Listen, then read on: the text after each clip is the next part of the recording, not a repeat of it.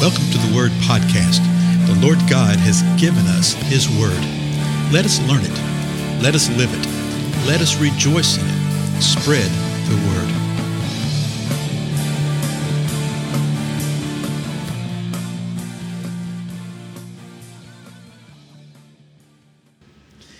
Blessings, everybody. This is Dale. Thank you so much for joining with me today on the Word Podcast. We are in the book of Acts in the 4th chapter.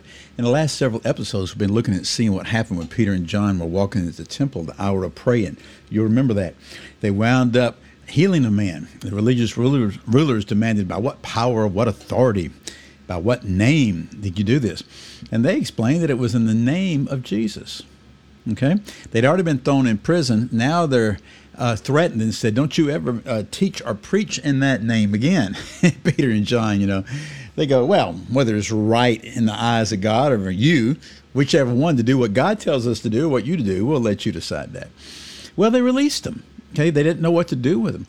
And so they released them. And then they immediately went and told their companions, their compatriots, Peter and John did, what had occurred to them, everything that had happened. And I want to go back and reread what we looked at in the previous episode, because look at the reaction of the people when they heard what had happened, when they reported to them what the chief priests and what the elders had said to them, the threats they had made and all this kind of stuff. The response of the people was this. They lifted their voices to God with one accord. In other words, with one thought, with one mind, the mind of the Lord.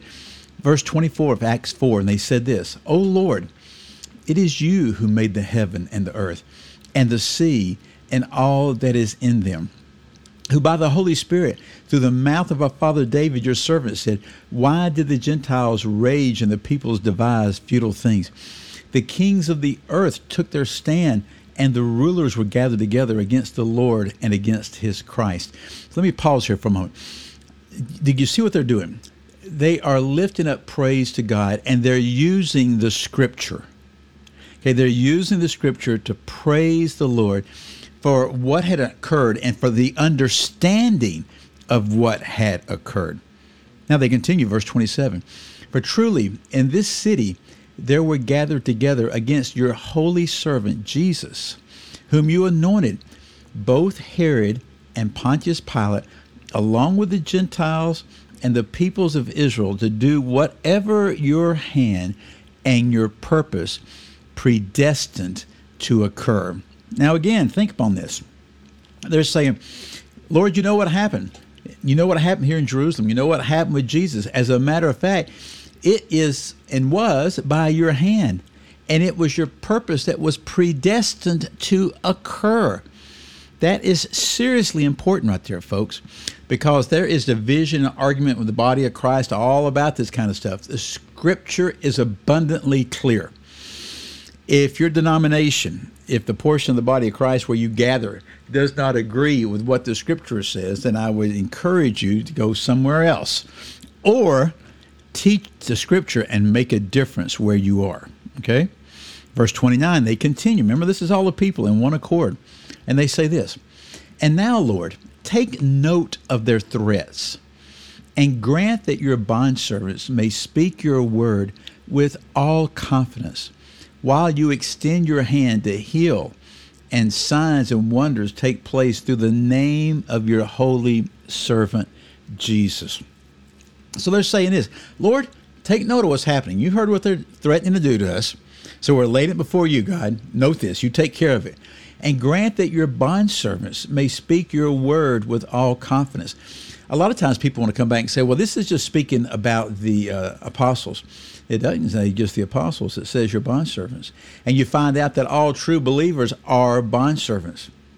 Okay? A lot of times people want to say, well, it's just the 12 right here that could do these miraculous things, and that was it, and nobody else could do it. Well, you find out later in the book of Acts, other people were doing it. Okay? And so they're saying, Lord, you extend your hand, and you do so in healing. Do it in signs, and do it in wonders. May all of this take place. And Lord, we're doing it through the name of your servant, Jesus. Now that's interesting, isn't it? Let me read that last sentence, verses 29 and 30 again. And now, Lord, take note of their threats and grant that your bondservants may speak your word with all confidence, while you extend your hand to heal, and signs and wonders take place through the name of your holy servant, Jesus. The Lord they're speaking to right here is Father God. So often, whenever we see Lord, or even when we pray or when we worship, our complete and total attention is upon Jesus. Now, hear me carefully here, lest I sound heretical, okay? But don't ever forget that Jesus did everything that he did for us to reconcile us to the Father, to where we'd be in right relationship to the Father. I think sometimes we don't worship God the Father enough. And I don't want to draw sharp lines of demarcation between Father, Son, and Spirit, okay? None of that foolishness. But we need to be aware they were declaring this before Father God and saying it's all through your servant Jesus. So what was the outcome of all this? This is where we're going for today. Verse 31. And when they had prayed, so they prayed, they reached the end of the prayer.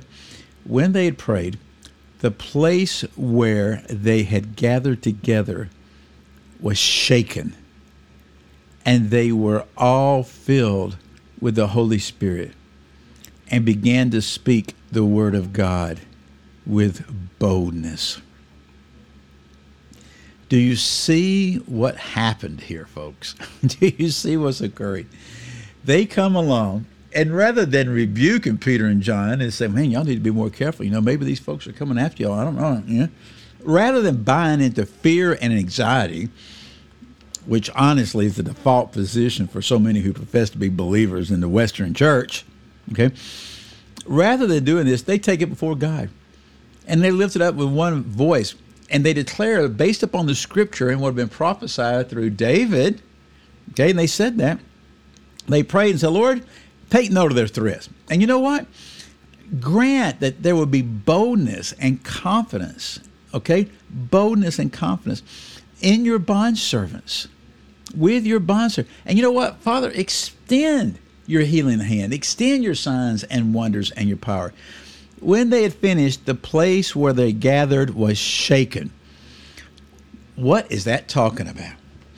It literally means that the building they were in was shaking.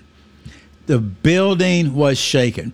You might say, well, was it an earthquake? I don't know. It says the building was shaken. Where they were gathered was shaken. The Lord answered their prayer with a physical demonstration of something, but he didn't stop there. They were all filled with the Holy Spirit. But you say, wait a minute, I thought that at least some of them had already been filled with the Holy Spirit. They had been. Guess what? They were filled again. We sort of have this idea that once you're filled with the Holy Spirit, you get so much and that's it. It's actually taught that way a lot of times, particularly in relationship to how the Holy Spirit would manifest himself in the life of believers. Spiritual gifts, in other words.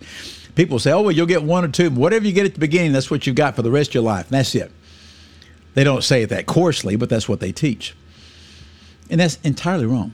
It's entirely wrong. They were filled with the Holy Spirit. But what if you're filled with the Holy Spirit, you get up the next day and the Lord moves upon you, you're filled with the Holy Spirit again? Then hallelujah. Look what happened this time. They were filled with the Holy Spirit, and all of them began to speak the word of God with boldness. Remember what they prayed? Hey, Father, grant your bondservant that they will speak the word of God with confidence. Even if they were praying that and they were thinking of the leaders, guess what God did? He poured forth his boldness upon all of them.